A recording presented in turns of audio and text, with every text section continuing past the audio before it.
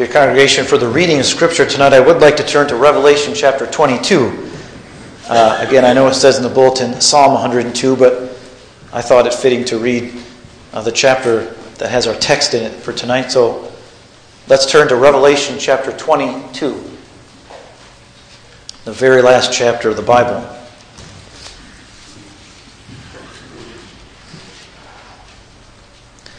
Revelation chapter 22 and verse 1. Then he showed me a river of the water of life, clear as crystal, coming from the throne of God and of the Lamb. In the middle of its street, and of the Lamb in the middle of its street, period.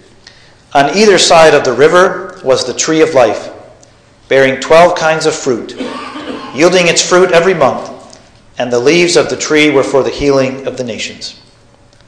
There will no longer be any curse, and the throne of God and of the Lamb will be in it, and his bondservants will serve him. They will see his face, and his name will be on their foreheads. And there will no longer be any night, and they will not have need of the light of a lamp, nor the light of the sun, because the Lord God will illumine them, and they will reign forever and ever. And he said to me, these words are faithful and true. And the Lord, the God of the spirits of the prophets, sent his angel to show to his bondservants the things which must soon take place. And behold, I am coming quickly. Blessed is he who heeds the words of the prophecy of this book. I, John, am the one who heard and saw these things. And when I heard and saw, I fell down to worship at the feet of the angel who showed me these things. But he said to me, do not do that. I am a fellow servant of yours and of your brethren, the prophets, and of those who heed the words of this book. Worship God. And he said to me, do not seal up the words of the prophecy of this book, for the time is near. Let the one who does wrong still do wrong, and the one who is filthy still be filthy. And let the one who is righteous still practice righteousness, and the one who is holy still keep himself holy. Behold, I am coming quickly, and my reward is with me, to render to every man according to what he has done.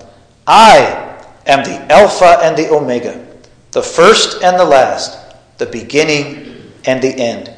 Blessed are those who wash their robes, so that they may have the right to the tree of life, and may enter by the gates into the city. Outside are the dogs and the sorcerers, and the immoral persons, and the murderers, and the idolaters, and everyone who loves and practices lying. I, Jesus, have sent my angel to testify to you these things for the churches. I am the root and the descendant of David, the bright morning star. The Spirit and the bride say, come. And let the one who hears say, come. And let the one who is thirsty come. Let the one who wishes take the water of life without cost. I testify to everyone who hears the words of the prophecy of this book. If anyone adds to them, God will add to him the plagues which are written in this book. And if anyone takes away from the words of the book of this prophecy, God will take away his part from the tree of life and from the holy city, which are written in this book.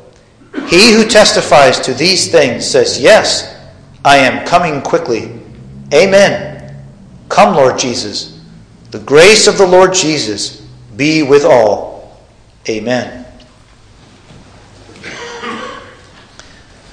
Well, congregation, I realize that it's not the first Lord's Day of the new year, but with all the different things that were happening in the church and my own arrival at this time, this is the first opportunity I've had then to preach a New Year's sermon. On Old Year's night, we reflected on the end of the old year. And we used the end of the old year to consider the time that we have here. And we thought about the end and what it leads us to think about and to meditate upon. But tonight we want to think about the new year. We want to think about the new year and to ask, how shall we begin? How can we begin this new year? And perhaps a better question isn't, how should we begin? But with whom should we begin? With whom should we begin? There's so much from our perspective, isn't there? There's so much uncertainty, right? We don't know what's around the next bend or over the next hill. We don't even know what's an hour from now, much less a week or a month. So there's so much uncertainty. So when we think about beginning the new year, wouldn't it be wonderful, congregation, if we could begin the new year with someone who's already been there? With someone who already knows every detail of that new year. 2022 lies open before him. Just like this book here lies open before me. He sees the end from the beginning. In fact, congregation, if we can do a little theology this evening, you know that when we think about the attributes of God, we say that God is eternal. We know that God is not limited by any space. Right? He's omnipresent, or everywhere present. Remember that word, omnipresent. He's everywhere. He's not limited by space. God's knowledge is not limited either, right? There's no limit to God's knowledge. He's omniscient. Again, remember that word, omniscience, omniscient. He has all knowledge. He knows everything. He knows the end, the future. He knows the past. Think about this now. God even knows what might have been. Right? God doesn't just know what actually happened. He knows what might have been. Now that's just mind-boggling to us, of course. But that's God, right? He's so far above us. He's so transcendent. There's no limit to God's knowledge. He's omniscient. But now this evening, congregation, we confess that God is He's not limited by space, but neither is He limited by time. Remember, congregation, remember that God is not just everlasting. It's not just that God was always in the past and He always will continue on into the future, right? But God is outside of time.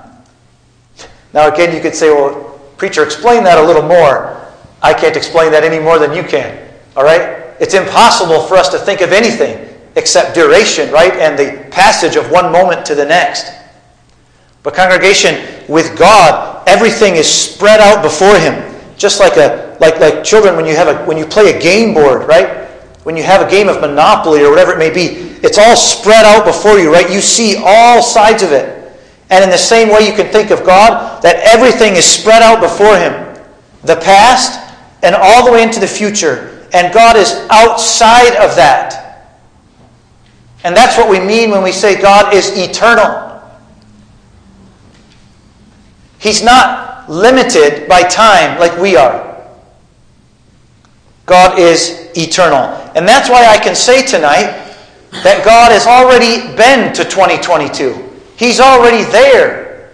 It's spread out before Him. He sees every detail of your life, dear friend. Every detail of your life, God knows it in exact detail. Now, congregation, that's why I go back to this question, how should we begin 2022? And that the better question is, with whom shall we begin? Because when we begin 2022 with an eternal God, we take the hand of one who's already been there. And children, even the very young children, when you walked on the parking lot today, right? When you came walking in, and some of you older folks should probably do this too, you take the hand of somebody else, right? Because it's slippery, right? There's patches of ice. And what do, children, when you begin to slip, right? You reach up. And isn't that kind of where we are, friends, as we stand at the beginning of 2022? We sense that we're on a slippery place, aren't we? And we need the hand of one who's already been there, who can hold us and who can carry us forward. Now, I would like then to begin 2022 by looking into the history of this world with the cover peeled back, as it were. Now, what book of the Bible can we go to where we can see that, where we can see the history of the world, and yet we see it as God sees it. Well, that's the book of Revelation. So some of you might ask for my text this morning or this evening. My text, congregation, is the whole book of Revelation. The whole book of Revelation. And so we're going to move very rapidly. Obviously, we have to. But really, I want you to see by this sort of flyover of the book of Revelation, I want you to see 2022 from this perspective. I want you to see it, in a sense, as God sees it. So let's begin this flyover of the book of Revelation.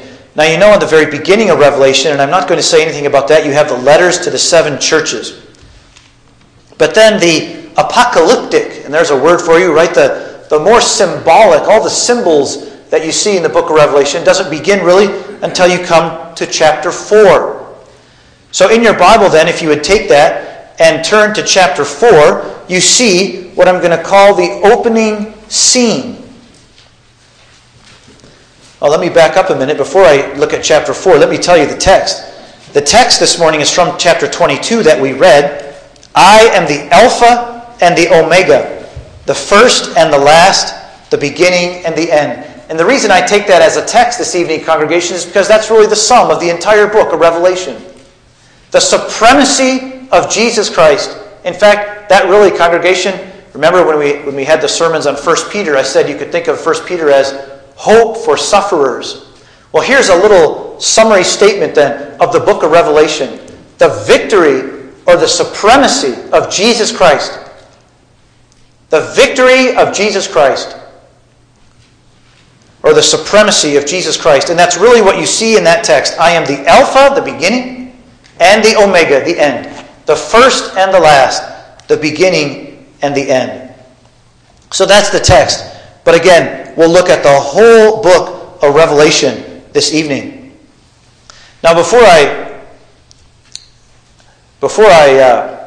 look at Revelation 4. At Revelation chapter 4 then, we have this opening scene.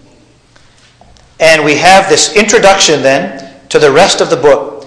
Because in chapter 4, we are given to look. And again, remember I said this is going to be history with the cover peeled back, as it were. And now you can look. God gives you a vision into the throne room of God. Right? You see chapter 4 and verse 2. Immediately I was in the Spirit, and behold, a throne was standing in heaven, and one sitting on the throne.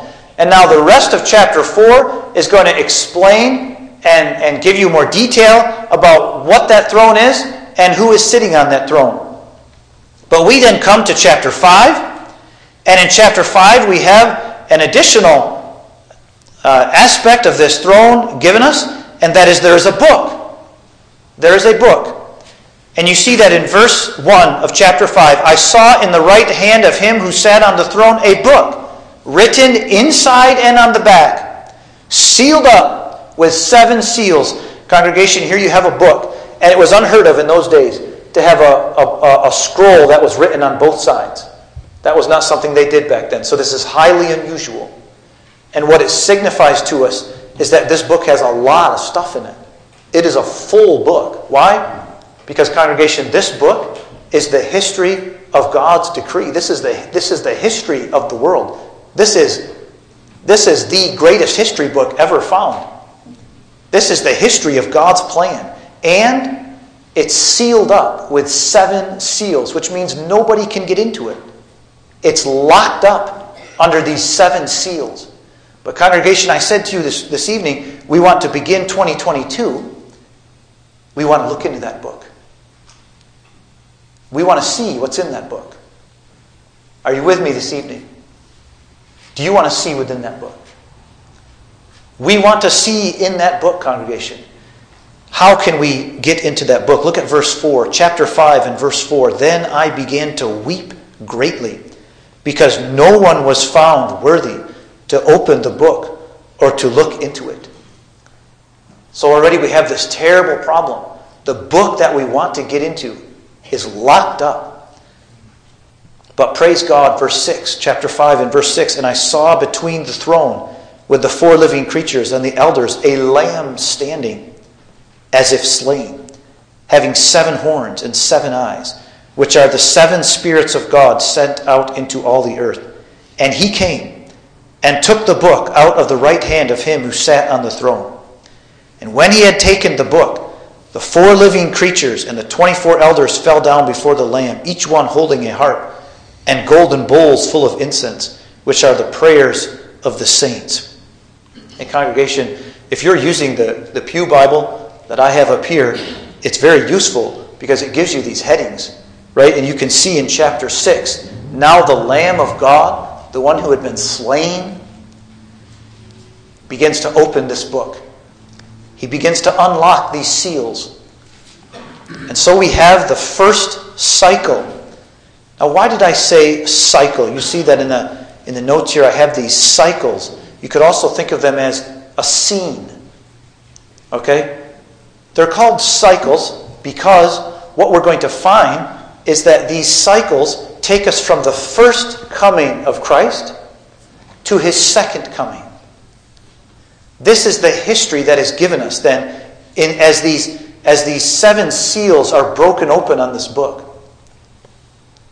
Then as we have these 7 trumpets, then in cycle 3, but in each of these different cycles, the author of Revelation is going to take us back to the beginning, which is the first coming of Christ, Christmas. And he's going to take us through to the end of history, to the end of time. So it begins with this first seal. You'll notice that it's a rider on a white horse.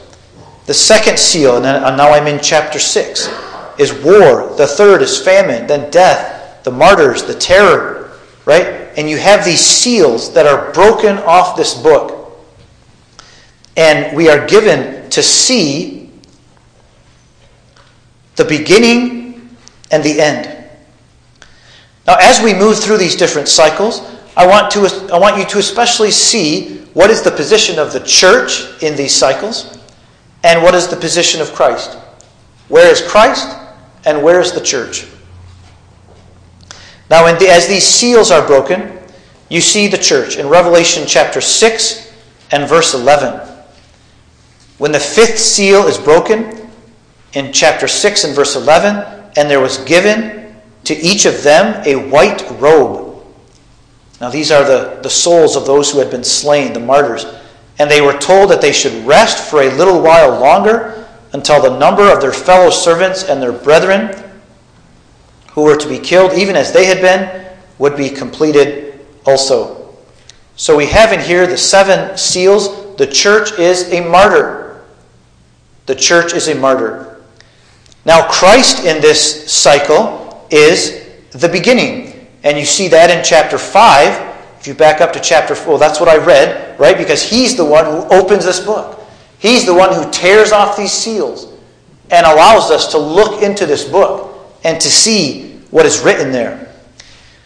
Now you also see that these seals, that's what's written in these books, is one of judgment. There is judgment that is poured out on the earth at each of the opening of these seals, until finally we come to the end. And you see that in Revelation 6 and verse 15. Then the kings of the earth and the great men and the commanders and the rich and the strong and every slave and every free man hid themselves in the caves and among the rocks of the mountains. And they said to the mountains and to the rocks, fall on us and hide us from the presence of him who sits on the throne and from the wrath of the Lamb. For the great day of their wrath has come, and who is able to stand? Then you have chapter 7, which again you can read. And then in chapter 8, you have the 7th, the very last seal. And in chapter 7 and verse 15, you see the end of the righteous. The previous was the end of the wicked. They're calling for the rocks and the mountains to hide them. But in chapter 7 and verse 15, for this reason they are before the throne of God, and they serve him day and night in his temple. And he who sits on the throne will spread his tabernacle over them. And they will hunger no longer, nor thirst any more, nor will the sun beat down on them, nor any heat. For the Lamb in the center of the throne will be their shepherd, and will guide them to springs of the water of life. And God will wipe away every tear from their eyes. then the seventh seal is tore open, and this cycle comes to an end. So again, congregation, what we saw in this book was from the birth of Christ, his coming into this world, and establishing his kingdom here, to the end, when the wicked are calling for the mountains to fall on them, and the righteous are worshiping in glory forever with Christ. Now, that's that first cycle. And I think, congregation, as you think about this, what we've read there, what sounds rather peculiar perhaps to us, imagine reading this as a person under persecution. Imagine reading this as one of those Christians in the time when this was written who was facing death because they profess allegiance to Jesus Christ. Don't you think you would have read this differently now? When you see how God is going to pour out, at each of these seals being opened, God is going to pour out his judgments on the wicked. And he's going to protect and provide for his people. That's the message that this is intended for. And so we have to read it from that perspective. Well, let's hasten on then to this next cycle of the 7 trumpets. Because now we're going to go back to the beginning again. Back to the beginning of Christmas, when Christ was born in this earth. And we have 7 trumpets. In chapter 8 through 11, we have these 7 trumpets which blow. In chapter 9, you have the 5th. At the end of chapter 9, the 6th. And then you have a bit of an interlude there again in chapter 10 and 11. And then finally, at the end of chapter 11, you have the 7th trumpet. Now, these trumpets are used to announce. They're like heralds. And they're announcing judgments upon the people. And again, as you read through these different trumpets being blown, you'll see that horrific judgments are being poured out upon the wicked. And these trumpets are blasting out. They're announcing, now this judgment, another blast, and now this judgment will fall upon them. And all this happening, congregation, between the first and the second coming of Christ. When it certainly didn't seem visible, people didn't seem to see these things. And yet, in reality, this is what was taking place. Well, in these 7 trumpets, you can see the position of the church in chapter 11. In chapter 11 and verse 7, you'll see that in these 7 trumpets, the church is overcome. Overcome. Look at chapter 11. Chapter 11 and verse 7. When they have finished their testimony, the beast that comes up out of the abyss will make war with them and overcome them and kill them. So again, the position of the church in this cycle is one of being overcome. And what is the position of Christ? Well, then move down to chapter 11 and verse 15. And you see the 7th angel sounds his trumpet. And there were loud voices in heaven saying, "The kingdom of the world has become the kingdom of our Lord and of his Christ. And he will reign forever and ever." Well, that again then, congregation, is the end of history. That is the second coming of Christ. That is the end of this second cycle. And that's why you see here Christ triumphant. The church is overcome, but Christ is triumphant. Let's keep moving. Chapter 12 begins another cycle. This is the vision that John was given of this woman who is about to give birth. You see, chapter 12 and verse 1, a great sign appeared in heaven, a woman clothed with the sun and the moon under her feet, and on her head a crown of 12 stars, and she was with child. And she cried out, being in labor and in pain to give birth. So this picture then of this woman about to give birth, and I think now, congregation, you can see more clearly the beginning, which is what we celebrated on Christmas Day. That this woman is about to give birth to a child. And then you see what happens. And congregation, who thinks this way about Christmas? Again, remember I told you that the cover is peeled back. We're seeing history as God sees it now. And on Christmas Day, when we celebrate the coming of Jesus into this world, the book of Revelation in chapter 12 is telling us what really happened. What really happened is this woman born, she's being in labor, and the great dragon is right there ready to consume this child and to put an end to the decree of God's redemption, to God's plan of salvation.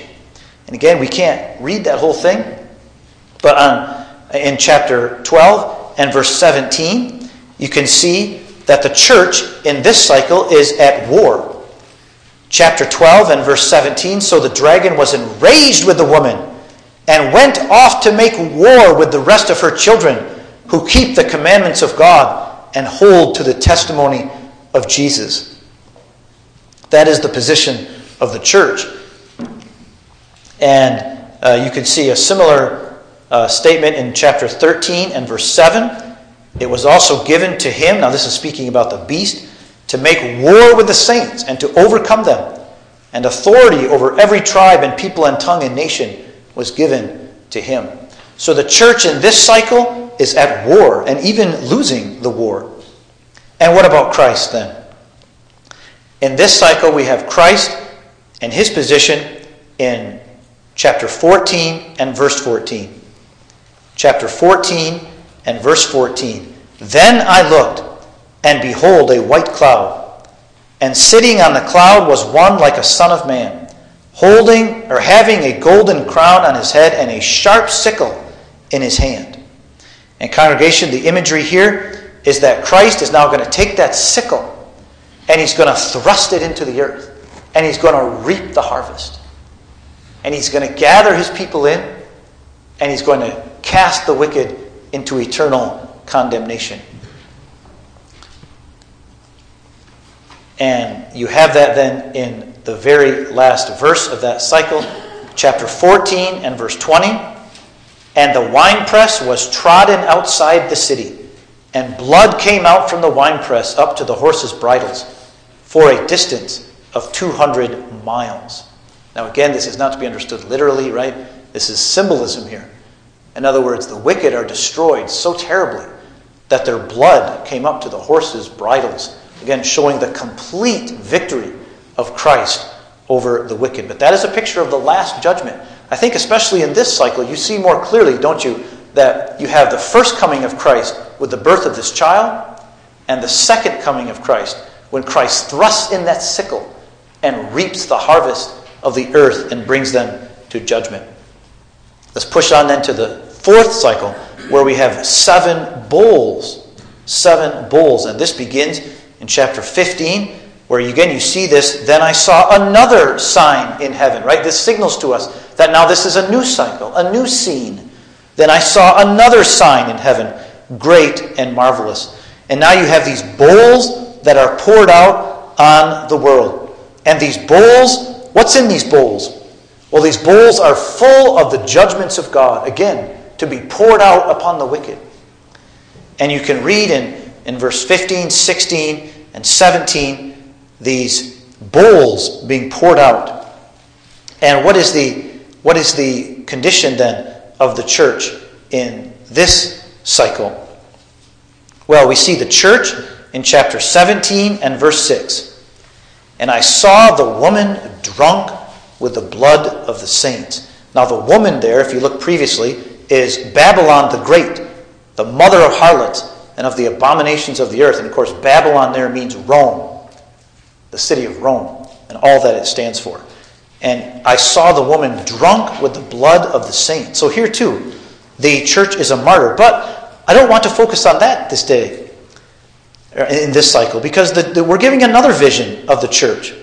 In chapter 19, in chapter 18, Babylon falls, but in chapter 19, we see a different picture of the church. Also in this same cycle, in chapter 19 and verse 7, now we see that the church is a wife, a bride. In chapter 19 and verse 7, let us rejoice and be glad and give the glory to him, for the marriage of the Lamb has come, and his bride has made herself ready. So you have the Lamb, a husband, and the church, a bride. Now you see, don't you, that even though these cycles are taking us from the birth of Christ to the second coming of Christ, they're also kind of growing in their intensity, aren't they? They're kind of progressively getting more intense. And here you see for the first time that the church is in a better position, right? Now the church, for all that it has suffered and all that it has undergone, is now the bride, the Lamb's wife. So 7 bowls. And what about the wicked? Under these 7 bowls, as you can imagine, it is not good. In Revelation chapter 19 and verse 20, and the beast was seized, and with him the false prophet who performed the signs in his presence, by which he deceived those who had received the mark of the beast and those who worshipped his image. These 2 were thrown alive into the lake of fire, which burns with brimstone. And the rest were killed with the sword which came from the mouth of him who sat on the horse, and all the birds were filled with their flesh.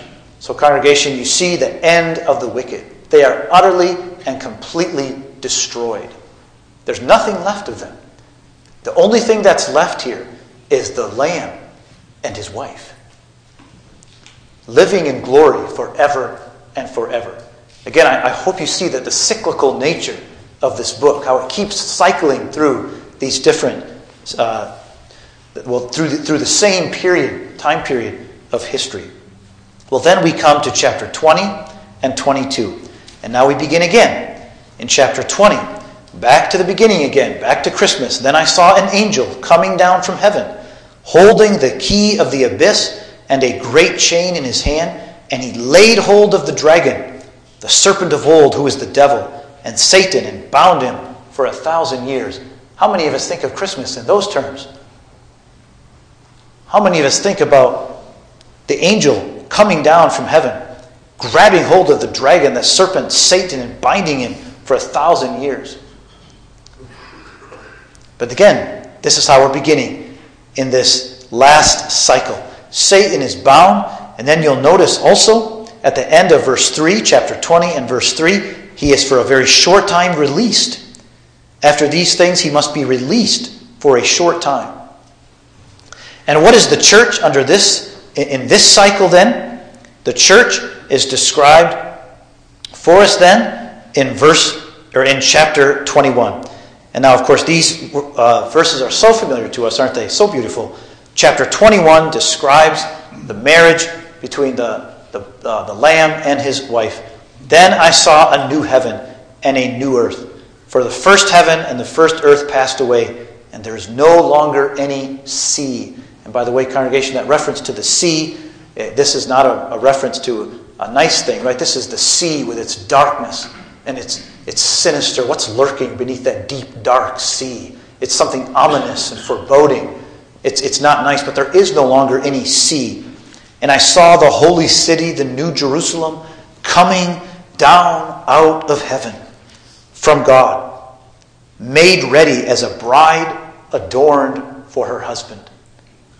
Now you see, congregation, the church in all its resplendent glory, just as when we stand here in this church and when those doors in the back go open and the bride steps forward in all her beauty and all her glory with her white dress on, and she comes walking down the aisle. This is now what we're seeing the church. The church is coming to meet her groom, adorned for her husband. This is the church in this last cycle. And what is Christ? Well, then we turn to our text. I am the Alpha and the Omega. And wasn't that the case, congregation, through each one of these cycles? Christ is the beginning, and he's the end. The church suffers. The church undergoes many different things. But in every single one of these cycles, Christ is the beginning and the end. The first and the last, the Alpha and the Omega. Well, congregation, there's the flyover, as it were, of the book of Revelation. And that's so, it gives us such a perspective, doesn't it? When we see history with the cover pulled back like that, when we see what's really taking place, we don't look with our physical eyes, but we see the history of the world as God sees it. And I think I represented to you before history in terms of this antithesis, right? With the kingdom of darkness warring against the kingdom of light. The seed of the serpent fighting against the seed of the woman. They're locked in an eternal struggle. And the victory in the book of Revelation is given us. That it's certain. Because Christ is the beginning and the end. He will gain the victory. Maybe we could say that the book of Revelation is so simple. Jesus wins. That's all. Jesus gains the victory. Again, there's so much in the book of Revelation that's very difficult to understand. But congregation, in one sense, the book of Revelation is the easiest book to understand. Because when you read this as a persecuted Christian, again, which is somewhat difficult for us because we're not persecuted like that. But when you read it as if you stepped into the shoes of a persecuted Christian, you see the victories of Jesus Christ. And you take courage. And so that brings me then to my point of application here, congregation. And I just want to ask you that question as I gave it to you there. What does 2022 look like now? Remember, we started the sermon saying, with whom can we begin the new year? There's so much uncertainty.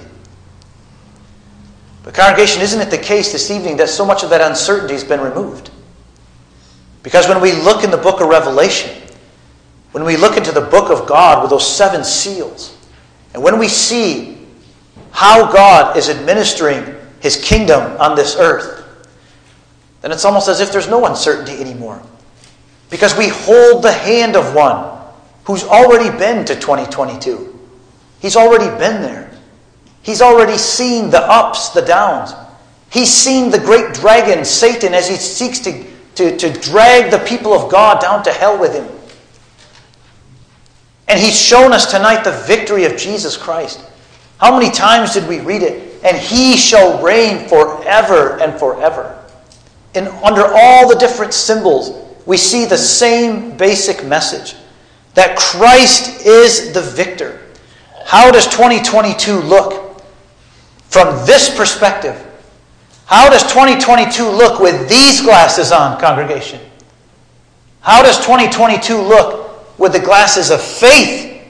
With the glasses the book of Revelation gives us to see what the future holds for God's people. In 2022, there will be elections.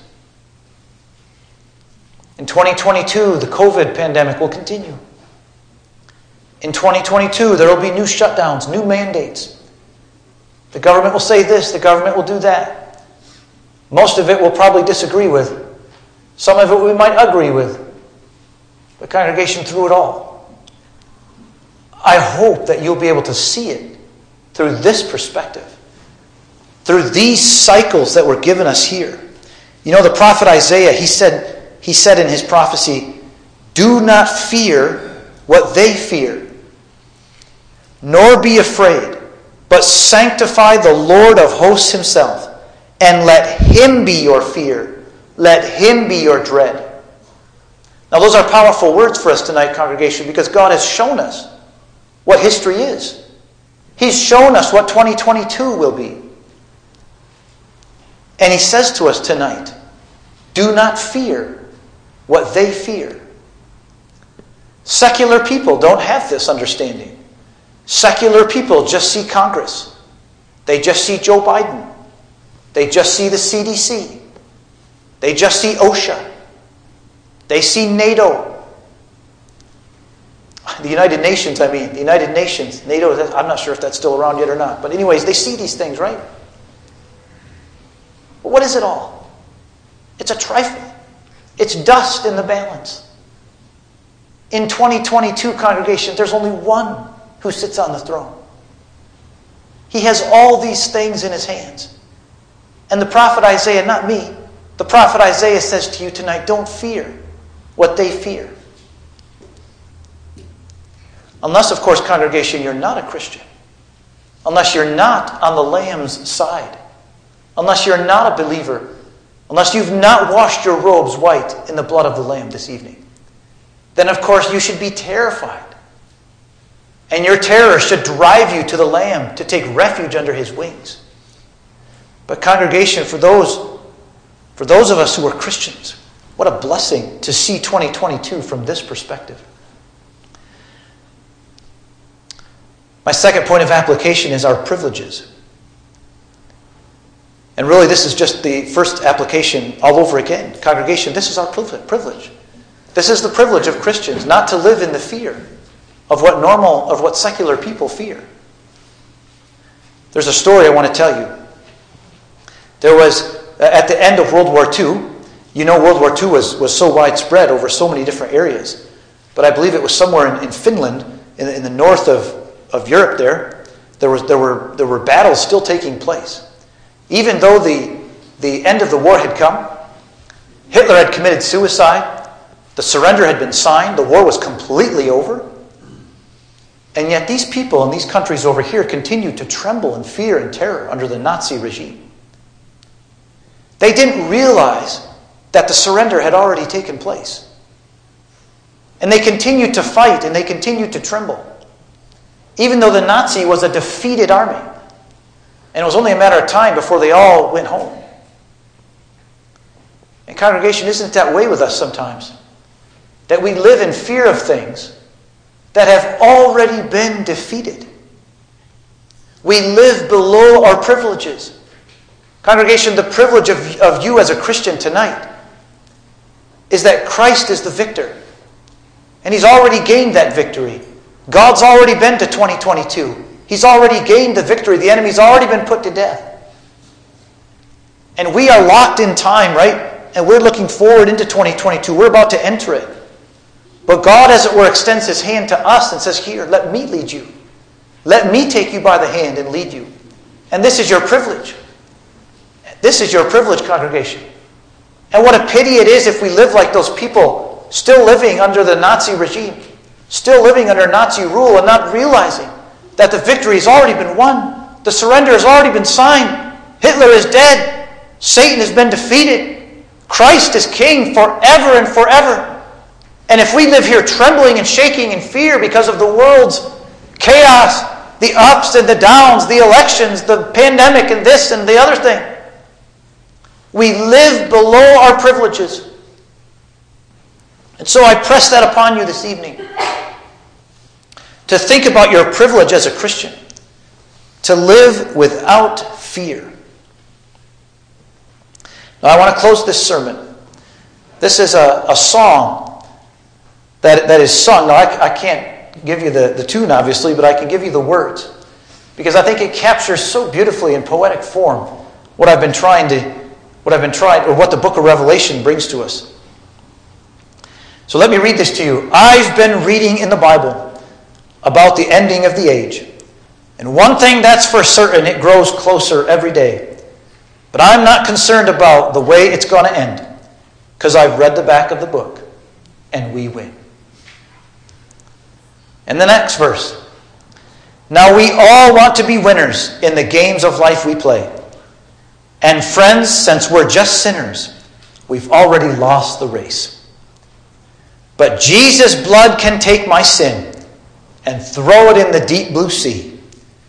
He can put an end to my last place living and give me the victory. And the chorus, I've read the back of the book, and we win. No more living in darkness. We'll be living at home with Him. You see, there's no need to worry about it if you're born again. I've read the back of the book, and we win. That's the message tonight, congregation. May God bless it to us. Amen. Almighty God and merciful Father, we've read the back of the book tonight. We've seen the victory of Jesus Christ and all those who are in Him by faith. And yet we confess, Lord, that we often live trembling and in fear in this world. And Lord, we repent of that this evening. We lay it at your feet and pray that you would forgive us this sin.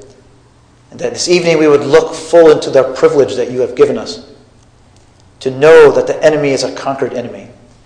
His doom is certain. And we are victors. And that it simply remains for us to live out the remaining part of our life on this earth until we shall be ushered into that victory which can never be taken from us. Lord, help us to confess the supremacy of Christ over all of our life this evening and never to let it go. And though the world may shake, though the mountains may be removed, Yet, O Lord, we know that you are sitting on the throne of heaven, that your sovereignty can never be compromised, can never be lessened, it can never be removed. And you shall gain the victory, and we shall gain the victory in Christ. And we shall reign forever and forever in a new heaven and in a new earth. Lord, I pray that you would give each one of us this vision this evening. And that when we step out of these doors, when we wake up Monday morning, Tuesday, Wednesday, Thursday, and Friday, we would go forth into this world with this vision at our back. That we are conquerors, more than conquerors, through Jesus Christ, who loved us and gave himself on our behalf. Lord, I pray it for young and old this evening. Will you bless us and remember us in your mercy? We ask these things in the strong name of our victorious Savior, Jesus Christ. Amen.